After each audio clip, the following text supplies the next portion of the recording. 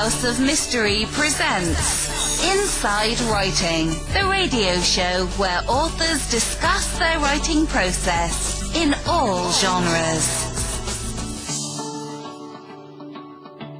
We've got a hold of an author who has been writing with Cat Winters as well, and they've written a couple of books kind of centered on the Golden State Killer, and so we're going to find out. So here we've got Keith Komos. Thank you for being here. Hey, it's great to be here. So Keith, well, you've written two books, I believe, on centering on Golden State. What brought you into that? Well, I am a technology guy. I have started businesses, I've worked for businesses using my technical skills, and I was looking for something to do with those skills that would give back to the community or do something good with them, and I found various things, and one of the ways that really sort of enriched my life was helping find missing persons with some of my technical skills, going through some of their social media forensics and stuff for the family and stuff that law enforcement didn't have the expertise to do. And that led toward cold cases. And when I came across the Golden State Killer case through a friend of mine, it was a really interesting, multi-year, multi-generational almost crime case that spanned the entire state of California, spanned over 12 years, and it was really an interesting rabbit hole that I went down. And I went to the extreme of making a website, helping make a website about this case, and then that led to a book. And it's the kind of case where you just keep peeling back layer after layer, and there's just so much mystery and so many interesting things inside of it. And it was always a case that felt solvable, so I always felt this drive to help move this case forward. You said you always felt it solvable, but it went for so many years. Of course, we know now with the DNA who it was, but what made you think it was going to be solvable? Was it the DNA itself that you thought would come around? It was. Again, with my technical background, I saw that they had DNA, and I saw the potential of all of the new DNA technology that was coming onto the scene. Some of it was used in this case, and some of it wasn't. But it seemed like it was only a matter of time before technology caught up to this old case. And it seemed like it would be soon, 5 years, 10 years, who knows? We didn't know, but it seemed like technology would catch up to it within the victim's lifetime. And some of the victims and survivors were from the 1970s, and they're getting on in years, and it was important to have this thing solved before they passed on, and it seemed like that was going to happen. And it was just, there were a lot of exciting things going on behind the scenes, and it was just a very exciting and interesting case. So, yeah, and I mean, the killer himself could have been dead by now. He was getting on years too, so it's something we might have found out about, but never brought him to justice. Exactly. This guy wasn't exactly a health nut. He was out there living a high-risk lifestyle. A lot of law enforcement officers assumed he was dead, but it would still be important to identify him, and actuarial tables from insurance companies and whatnot said that this guy could be between 60 and 75 years old. So while there was a high chance that he was dead, especially because he had stopped his offenses, there were no more offenses that could be tied to him past 1986. So a lot of people thought, well, he may have met with an untimely death, and it's hard for some of these types of killers to stop. We're learning more and more that they can stop, and they do stop, but a lot of people thought he was dead. However, because he could be between 60 and 75, there was a high chance that he was alive, and it was important to find out either way. Yeah. Now, what makes them... What gives them this age range? Whenever they say that he's going to be between 60, they're kind of guessing that he started killing, let's say, at age 20. I mean, how do they go about finding the age? There were a lot of things that went into it. A lot of it was based on witness descriptions, behavioral analysis, profiling that was done in a law enforcement office in Florida. Later on in the case, they added some extra resources to the case, and did extensive profiling and said, well, he's got the emotional maturity of somebody in his early 20s at the time of the crimes. That doesn't mean that he was in his early 20s, but he could have been. We're finding out that some of these killers start later in life, some of them start earlier in life.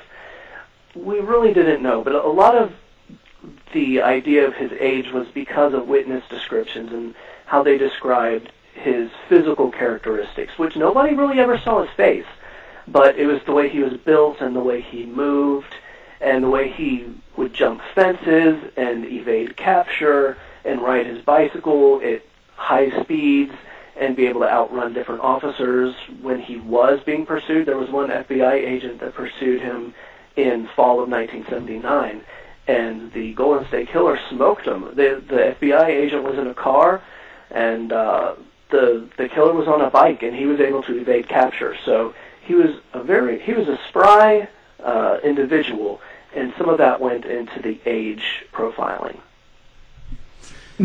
Okay. I see you've written the second book here that just came out in June, Visalia, Ransacker. So what was the purpose of this book, and this is about a different spree that happened at the same Golden State Killer did?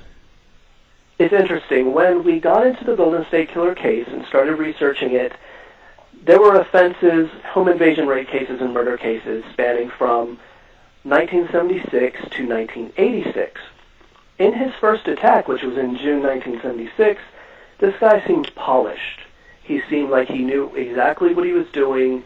He got away with all of his crimes. And the theory was this wasn't his first attack. He had to start somewhere else. And a lot of different investigators throughout the 1990s, the 2000s, were looking at different crime sprees and different types of offenders saying, could this be him? Could this be him? This guy was never caught. Did he evolve into the East Area Rapist Golden State Killer? And one of the offenders that bubbled to the top of that list was somebody named the Visalia Ransacker. And this was a person who operated in Central California, 200 miles away from the first Golden State Killer attack. And he committed over 100 burglaries. They were sexually motivated, just like the Golden State Killer attacks. And this guy was never caught. And he actually committed a retaliatory murder. He was in the process of kidnapping a young woman. Her father intervened. This guy hung around and just shot the guy dead, just out of cold blood, out of callousness. And it was the same type of callousness that was on display in the Golden State Killer offenses. So there was never any physical evidence or anything to tie these two cases together. It remained an interesting possibility.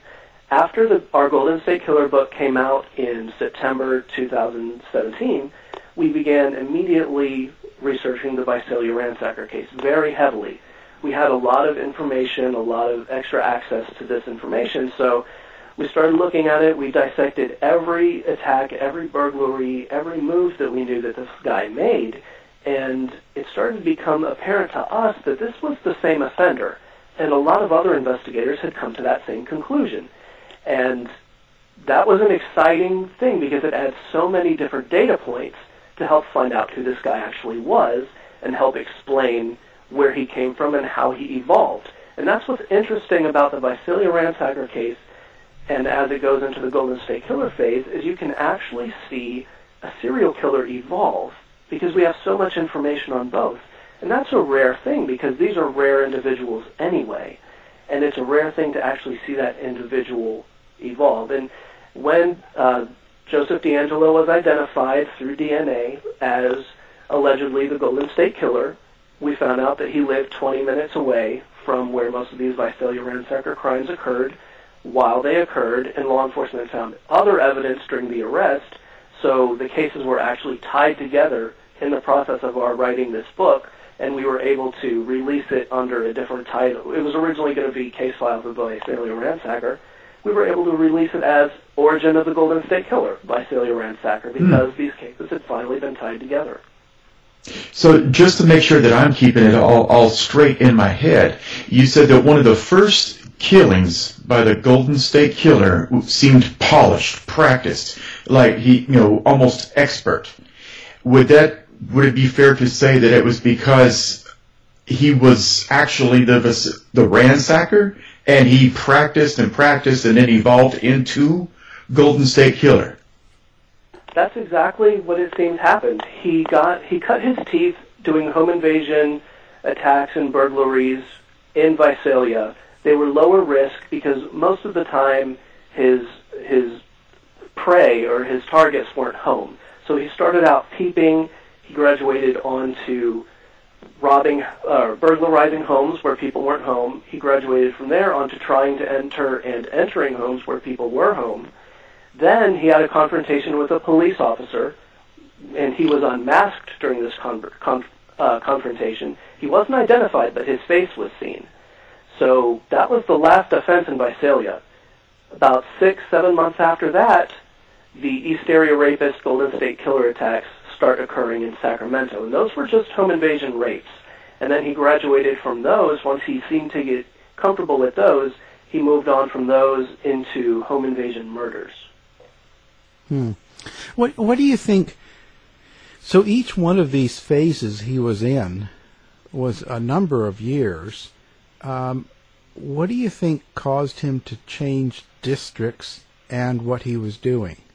Because I don't think in his mind he was thinking, well, he's doing the home invasions at Visalia, and then he didn't look, oh, I've graduated. I've done this really well now. So let me move into Sacramento and start home invading, raping now.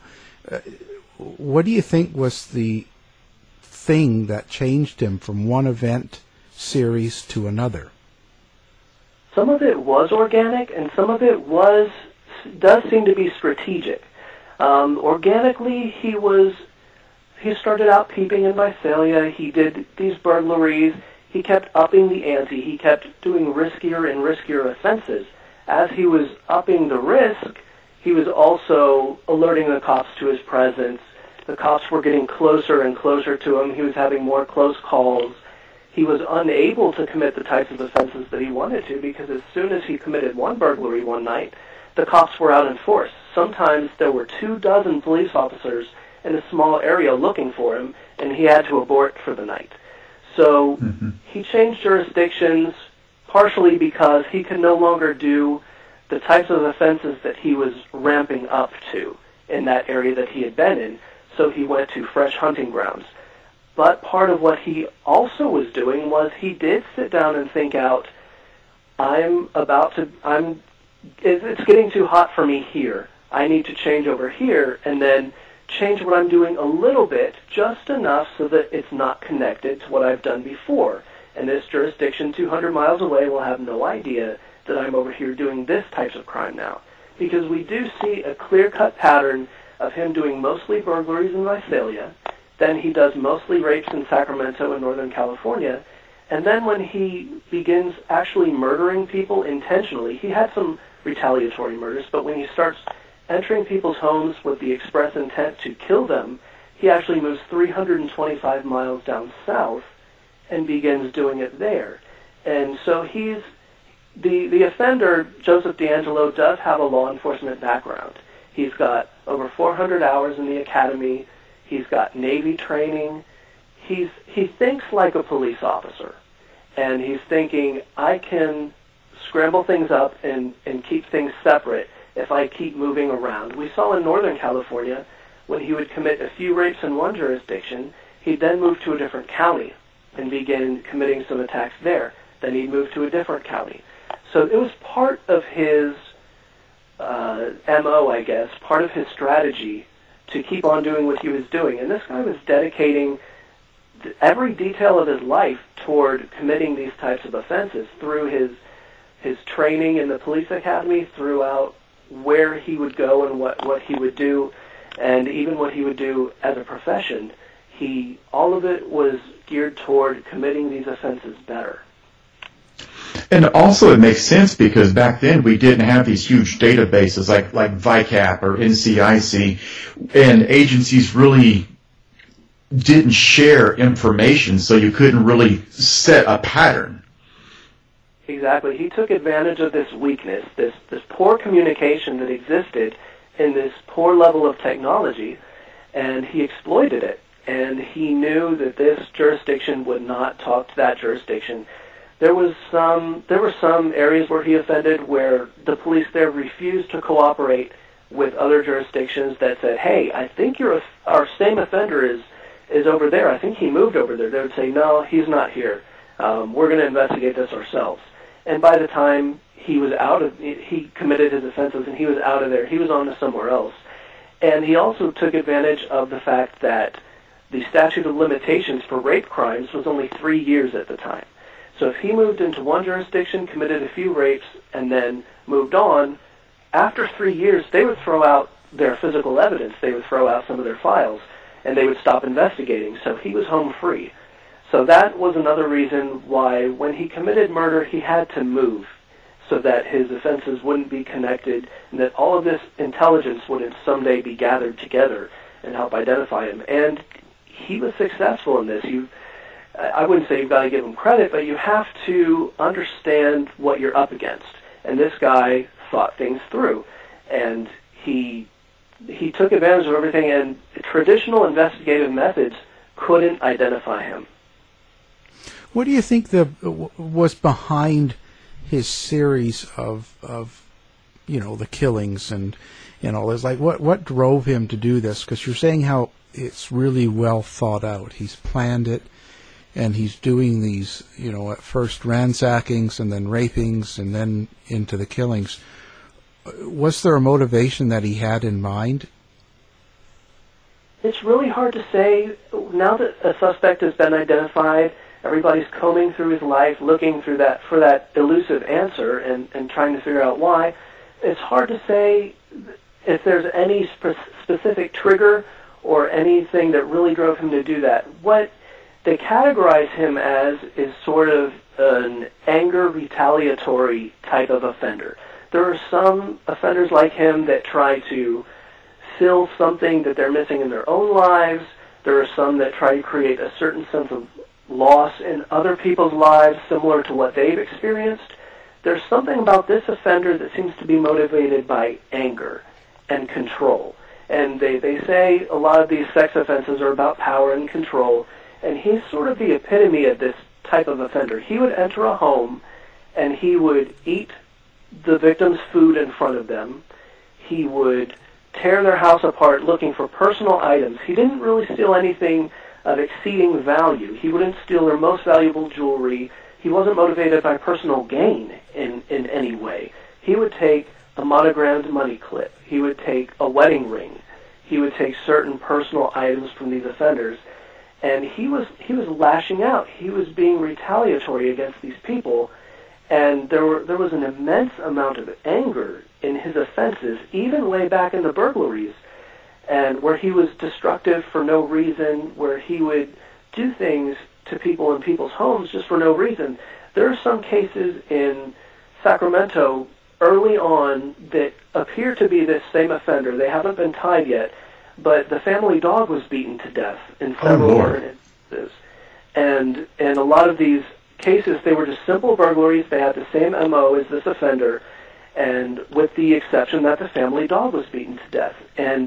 And one of them, the dog was trying to hide under the bed as he was being beaten to death. You could tell by the way it was found. And there's just an incredible amount of anger and hatred and disregard for other people and other lives that was present in these offenses. And I don't think we'll ever be able to explain it any more than that, because this is not something that any of us can relate to. So what was the basic MO? Like, what did he actually do when he was right from planning until the actual event? Maybe describe how this went. Terror was his game, really. He would enter a home and speak to his victims in a way to where they were convinced that they were going to be killed. And later many of them were. He would usually go in and awaken his victim or victims. He attacked a lot of couples with a flashlight beaming into their eyes in the middle of the night or early morning hours of the night. He'd have the woman tie up the man with shoelaces that he provided, and he'd stand there and issue threats, pointing a gun at them. He'd tell them that he only wanted food and money, which was probably to lull them into a false sense of security, so that if they cooperated, they wouldn't be hurt or killed. He would say, do this or I'll kill you, do this or I'll kill you. And they felt that compliance was the way that they would survive the night. And then after the woman tied the man, he would tie the woman's wrists together behind her back. He'd tie her ankles together. He'd retie the man's wrists that the woman tied so that he couldn't get free and she wouldn't tie him lightly. And he'd tie the man's ankles. Then the offender would rummage through the house. He'd look through all of their drawers. He would tear towels into strips to use as blindfolds.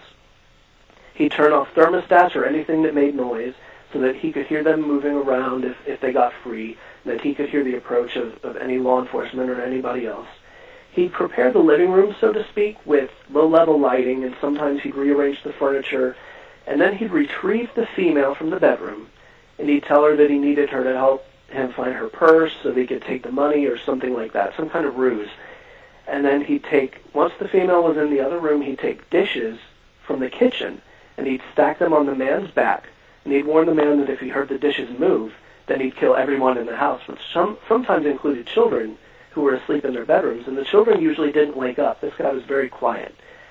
And then he would sexually assault the woman in the other room, and he'd often stop to eat in the kitchen, he'd eat in front of her, or he'd ransack the house some more in between assaults. He'd check on the man a lot. He was nervous about the man getting free. And he'd issue threats continually through a harsh whisper, and he wore a different mask and different articles of clothing to almost every assault. And because the victims were tied up, blindfolded, they had blankets over their heads sometimes, they never knew when he left. They couldn't call the police right away because they were bound so tightly. And he'd cut their phone lines. And that was his M.O., and it played out the exact same way time and time again. And then when he moved down to Southern California for his attacks, he started bludgeoning them to death at the end of these assaults, and which they say is a very personal, very anger-fueled way to kill your victims. There's no distance at all. A lot of offenders need some kind of distance, like with a gun or some other kind of weapon. And so his attacks were very scripted. He didn't really deviate from the script because he planned everything out. He even planned their stalking. He would stalk them out sometimes for weeks at a time. A lot of times he would first choose a neighborhood which offered different ways in and different ways out and had a lot of shading, not a lot of lighting, had a lot of open green space where he could go across it on foot and therefore evade any vehicle pursuit because they would have to take several roads to get across the school or the park or wherever he ran across. And he would also call them on the phone. He would call them, and he wouldn't speak. He'd call, and they would pick up, and they'd just hear silence or maybe light breathing. And they had no idea that this was a sign that something bad would happen to them. And once he figured out, he used these to figure out people's schedules. He used them to make them a little uneasy, which didn't really serve a purpose, but it must have served a purpose for him. He must have gotten off on the little bit of terror that he was causing. And he would begin to visit their home physically. A lot of times they would find their side gates open, and this is all before the attacks. They'd find their side gates open, they'd hear somebody scaling the fence, they'd find footprints, and they didn't think a lot of it. A lot of people thought kids were going through their yard or taking a shortcut or something like that, and they had no idea that this was a sign that something could happen to them. And then he would attack. And then even after the attack, a lot of times he would call them and threaten them in harsh whispers. One victim, he called her 25 years later. He called her in 2001. And her attack was in 1977 or 1976. And that's a long time to retain the information. A lot of times he'd steal their driver's licenses, so he'd know exactly who he was attacking. And that's a long time to to go after somebody and to keep them in mind and to still relive that terror that he inflicted. So it's really all about control. Every bit of this is about control. It is. So I got to ask this, though, as you were describing the M.O., I'm wondering at what point did the media get involved? Because if this became a pattern, especially the phone calls are risky. If the media started putting it on the news, hey, we have, this killer or this ransacker, and he tends to call people. If you get a call, you need to contact the police. And did the media ever do anything like that? That's the thing about this case, is they withheld certain things, and that was one of them. And one of them was also the fact that he would often leave side gates open. And a lot of people look back on that and they say, this was a failure on the police's part, this was a failure on the media's part. A lot of people who used to live there are furious, and a lot of people who were attacked are furious. They said, this happened to us, and why weren't we notified that this was a sign that he was operating in the area? And it was not publicized that he would do this. A lot of things about his attacks weren't publicized. The police thought that they could catch this guy. They were going to catch him in the act. Then he started changing jurisdictions. The police force in Sacramento, where he offended the most, changed detectives frequently, and there was not a lot of continuity between the attacks as far as law enforcement personnel and crime scene technicians. And it was typical 1970s police force with all the pluses and the minuses. And unfortunately, we can look back on this and see a lot of areas where the pluses and the minuses affected this case. Because I do, being a member of law enforcement, I do understand the need to keep certain things to yourself. That way, whenever you do go public, you get every weirdo out there calling in saying it was me. I would keep certain things like, he stacks dishes on the man's back. I would keep that. But if it's something preventable, like this man will call you and just breathe, or he'll make threats, the public needs to know that, because that's preventable. Hey, I just got a call and there was nobody on the line. It was just a bunch of breathing. Then, doggone it, Keith. You know what I'm saying? I do, yeah. It's frustrating. That is definitely one of the frustrations that I share with people that I've spoken to regarding this case. One of the investigators told me, well, it was the era of crank calls. This was happening to tons of people. Some of these calls may not have been related. They happened often enough to where we know they were related. Maybe some of the investigators at the time did not know that these were related, and a lot of times the investigators didn't know which kind of questions to ask. They didn't say, oh, did you receive these types of phone calls? Some victims reported it many months after the fact. When he would call and threaten and say, do you know who this is? Obviously they knew who it was and they would report it. But I do think that was one of the failures that we can look back with hindsight and we can say. Now, they did host a lot of community meetings, and they talked to couples and women about, when to comply, when not to comply, how to fight back, those types of things, how to be safer in your own home. And but we can always look back and say there was a lot more that could be done, and the phone calls and the open side gates in particular were two of the things where if they could go back and do it again, some of the course could be changed possibly by some of that. You mentioned that he had an affinity for shiny objects and pocket change. What do you mean by that? In his Visalia Ransacker phase, which was over 100 burglaries, he stole coins. He stole a lot of coins. He stole jewelry, personalized jewelry. He would steal a single earring from a pair of earrings. And the police at that time, they were looking at this and they were saying, this has got to be a bunch of kids. Who else steals coins? They're going to the arcade or something with this. But he would consistently do this over and over and over again. Sometimes he'd just steal pennies. And you can't really look at that and say, well, he was doing it for the value, especially with the earrings. He was taking one earring from a pair. And that is virtually worthless. It's worthless to the victim and it's worthless to him. You can't really pawn it as an offender because the police can match it with the other earring in the pair.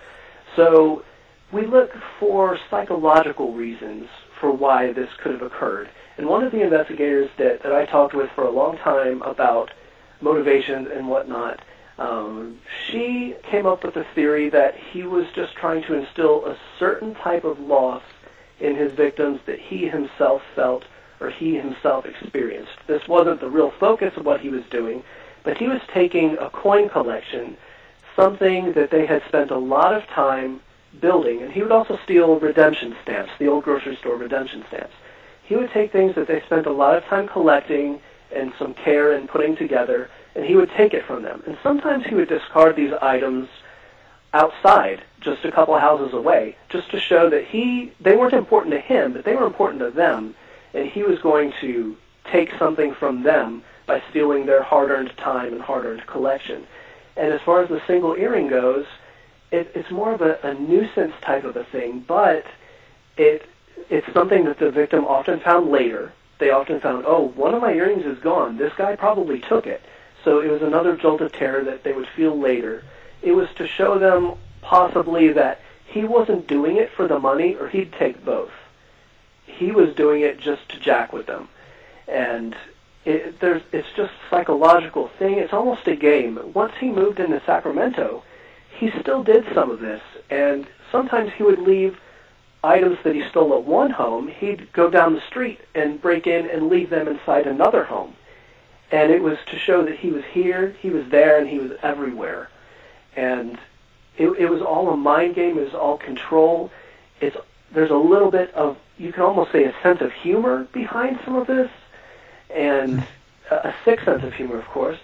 And it's a very psychological thing. It's a very psychologically based offender. And back in the 1970s, we're talking about a small town in Visalia. We're talking about a small town police force. They were ahead of their time in many ways, but nobody was equipped for this type of offender, this type of tenacity that the offender would show, and this type of deep psychological layering of his crimes. And they couldn't predict where he would be. They couldn't predict what he would do next. They didn't know what his escalation pattern would look like. And so when he committed some offenses, they couldn't tie it back to him. And he spent so much time and so much effort on fulfilling some very odd psychological needs inside himself that he wasn't the typical criminal, and they really couldn't keep up.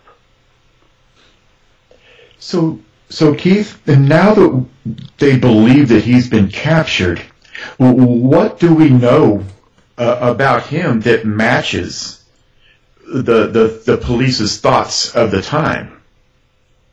There were a lot of people at the time that thought, this guy is very forensically aware. There are over 300 crime scenes, counting burglaries and whatnot, and he never left an identifiable fingerprint.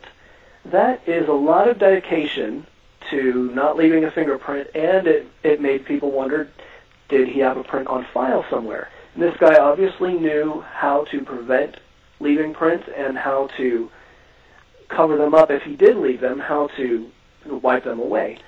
He also, there was one particular point where a couple investigators thought, this guy knows exactly our level of technology and what we're doing, because when a new iodine transfer type technology came out to lift fingerprints from the human body, he stopped taking off his gloves during the sexual assault.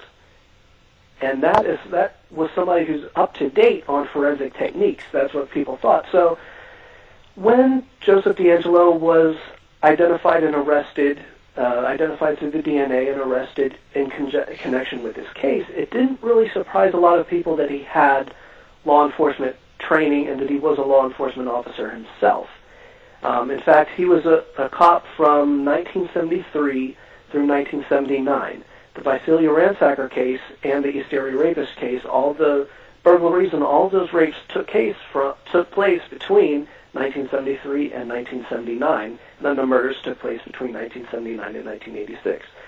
So he was a cop throughout most of his criminal career, and then when he changed from home invasion rapes to murders, people thought, what kind of personal trigger might have gone on in this offender's life? Well, his last home invasion rape attempt was in July 1979. Joseph D'Angelo was fired from being a police officer in July and August in 1979. He was caught shoplifting in Citrus Heights, which was one of the neighborhoods that the East Area Rapist defended in, and D'Angelo was caught shoplifting a hammer and dog repellent, which are odd things. Yeah. Yeah. That's called a clue.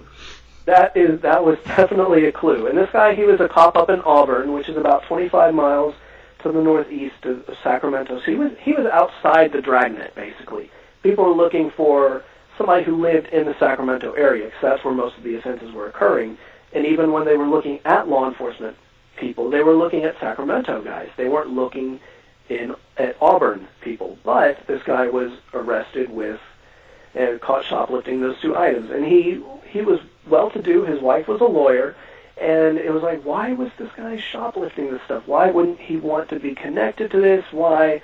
It was kind of mind-boggling at the time for a lot of folks. He was actually tried.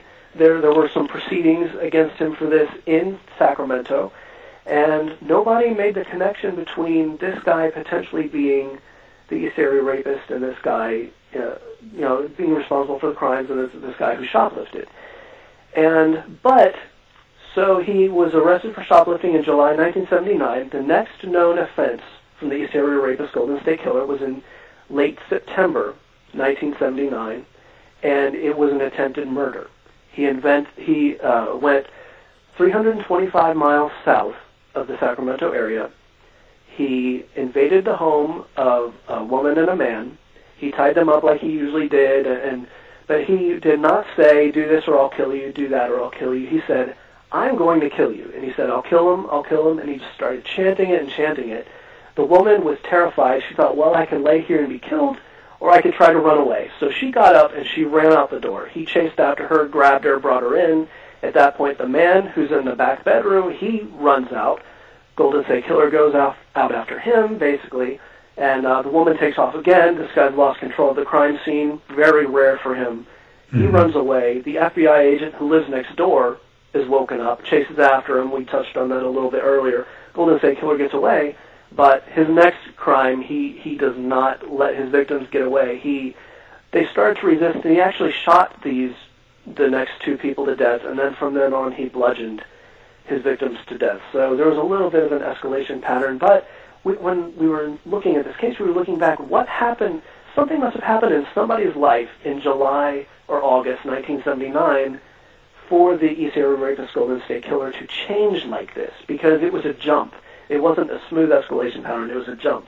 So when D'Angelo was identified and all of this came to light, I thought, it was like, wow, this is really interesting. There's a parallel here. There were a couple more parallels. There was a murder in 1981 and a murder in 1986 that were committed by the Golden State Killer. These were his last two known crimes. When looking at Joseph D'Angelo's life, he had a daughter born right around the time of the murder in 1981, and then several months after the murder in 1986, and those were his first two kids, and then he had another one born in the early 90s, and there's no known offense tied to that, but you look at those times and they interlock in that odd way, and somehow the impending birth of his children were a trigger for him in some way, or a last hurrah, or something. If Joseph D'Angelo ends up being the guy, there's a DNA match. He's matched through DNA, but we still have to say allegedly the guy. But there are so many things that interlock. And then, of course, he's got a Navy background. And people looked at the knots he would tie and say, a lot of those are nautical knots. This guy could have a background in that. But you look at when he was offending, it was the Vietnam era. There were a lot of people on the list who had a background in the military, so that didn't narrow it down too much, but all of these different things. And then the kicker, of course, is this Visalia Ransacker series looks like it's connected, and then you go back and you look, D'Angelo lived there during the Visalia Ransacker case, then he moved to Sacramento area during the East Area Rapist case, and the timelines there just match up so well. And if all of this had been in a computer, all of this had been available through public records and whatnot back then this case could have been solved through traditional means. But obviously it was not. He knew enough to live far enough outside the dragnet and keep himself from being tied to this case in any meaningful way. Do we know of any ties between the killer and any of his victims? Like personal ties? Did he know any of them? We've really looked for those, and there haven't really been any. And we've asked, now that there's a name and a voice and a face, other victims, did this guy ever intersect your life at all? Do you remember him at all? Did you even see him prowling? And all of them have said no. Apparently he allowed enough distance between himself and his victims, and he attacked fairly randomly. And as you know, that's one of the harder cases to crack, is when somebody does that. And so he never slipped up that we know of, in the sense that he attacked somebody that he knew or that knew him. Was there any particular type of people he was aiming at, or a type of house or family unit, or was there any sort of things that you can tie together with any of the victims? The victimology in this case is very interesting because there aren't very many ties. There are some people that have the same type of occupation, such as nurse or pharmacist. There were some people that went to the same school, but that seemed to be more of, because of the area that he was offending in, he would stick to the same types of areas. Looking at the victims as far as socioeconomics, as far as demographics, even physical attributes, there's just not a lot of overlap. He seemed to attack based on geography and favorable locations and favorable geographical crutches and points that were around him, like a school. A creek bed running behind the house was a very, I guess it would put you at high risk for one of these types of attacks, in the sense that he would traverse those creeks a lot, the cement canals and whatnot that run through almost any neighborhood, and he would peer through back fences, apparently, looking for vulnerabilities and looking for women who would be alone or couples who looked like he could attack them. He seemed to attack based on opportunity, vulnerability, and favorable geography, more so than anything in particular about his victims.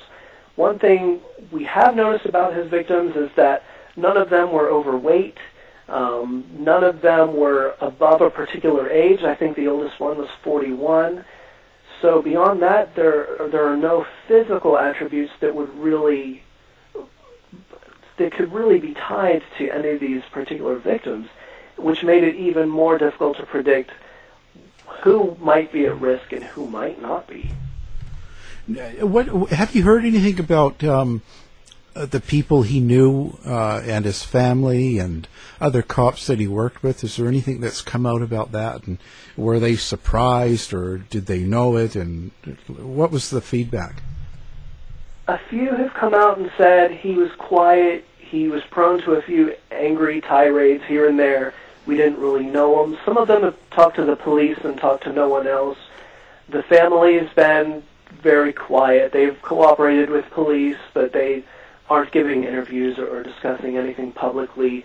There's not a lot known about who he was and how he interacted with people. The people who worked with him from 1990 onward until this year, he worked at a grocery store distribution plant in Roseville, which is near Sacramento, working on trucks and fixing their trucks and sort of supply chain type stuff. And not a lot of people there really knew him. One guy that took pictures for our book and worked with us a lot, he actually worked with him, it turns out. And he says he worked with him back in the 90s, and he doesn't really remember him at all. He remembers that he was there, but he doesn't really remember anything in particular about him. This guy was a loner, just like the profiles predicted, in the sense that he was standoffish with people. He didn't really have a sense of humor from what people are saying. He didn't interact a lot. He didn't socialize a lot. One person remembers him dodging the camera a lot during company Christmas parties. Just really light anecdotal stuff, nothing with a lot of meat on it. This guy really pretty much kept to himself and kind of lived inside his own head from the sound of things. And it makes sense. You want to be as bland and as camouflaged as possible. You don't want to bring any attention to yourself. Exactly. Well, now we know what you're doing, Kevin. Yes. Wow, that's amazing. What do you think's going to happen here coming up? Are they going to try and connect him to as many of these cases as possible, or are they just going to try and put him away, you think? I think that it's sort of a two-way street. There are a lot of cases out there that share some similarities, and they're those jurisdictions are now contacting the appropriate people in California saying, we've got this case. What do y'all think about this? You know about the Golden State Killer. Does this sound like him? Can we run his DNA on this? Now, his DNA has been run through CODIS and everything, so the possibility of future DNA matches on unsolved cases is low, fairly low, but there are no doubt some other crimes that he's committed that aren't tied to this. There are some people coming forward, and then there is some work being done by current law enforcement looking at different areas where he's lived and worked and saying, well, there's this unsolved murder here. Is there anything that we could do to see if there are similarities, see if there are any matches? That kind of work is secondary to the jurisdictions that are all ramping up for prosecution. Prosecution, of course, is the main thing on everybody's mind. So many jurisdictions have prosecutable cases because he committed murder in them, and they're all trying to figure out, where are we going to try this? What charges are we going to bring against them? You guys are talking about politics and true crime in y'all's intro, and there's a little bit of intermingling between the two, obviously, and some jurisdictions want to be the ones to put him away, obviously. And so there's a lot of trying to figure out, what can we get him on the easiest? What can we do? It's still in the very early phases. This could go on for 5-10 years because there are so many crimes and there's so much evidence in this case. It's not going to be a quick process. And a lot of people who follow the case, they're like, why? We've got a DNA match. Why can't we just expedite this? He's 72 years old. Let's put him away. Yeah. But we've all followed a lot of big cases, and it's just not that quick. Yeah. And you don't want this guy to have grounds for appeal, and there's just a lot going into it. I think they should just appoint him in Jeff Sessions' job. And wow. Okay. Well, this has been great, and Keith Komos has been our guest, and we're going to have your books linked on our website as well, so people can just do one click. And do you have a website yourself? GoldenStateKiller.com. Okay. And we'll make sure that gets up. Again, this is a really interesting conversation. You could just talk about this for hours. So, but thank you very much for being on the show. Well, thanks. I appreciate it, and thanks for discussing the case, and I'm glad we can finally talk about an arrest. To find out more about our show, guests, or to listen to past shows from our archive, please go to www.houseofmysteryradio.com. Show's over for now. Was it as good for you as it was for me? Well, good night. This has been a production of Something Weird Media. I'll be back.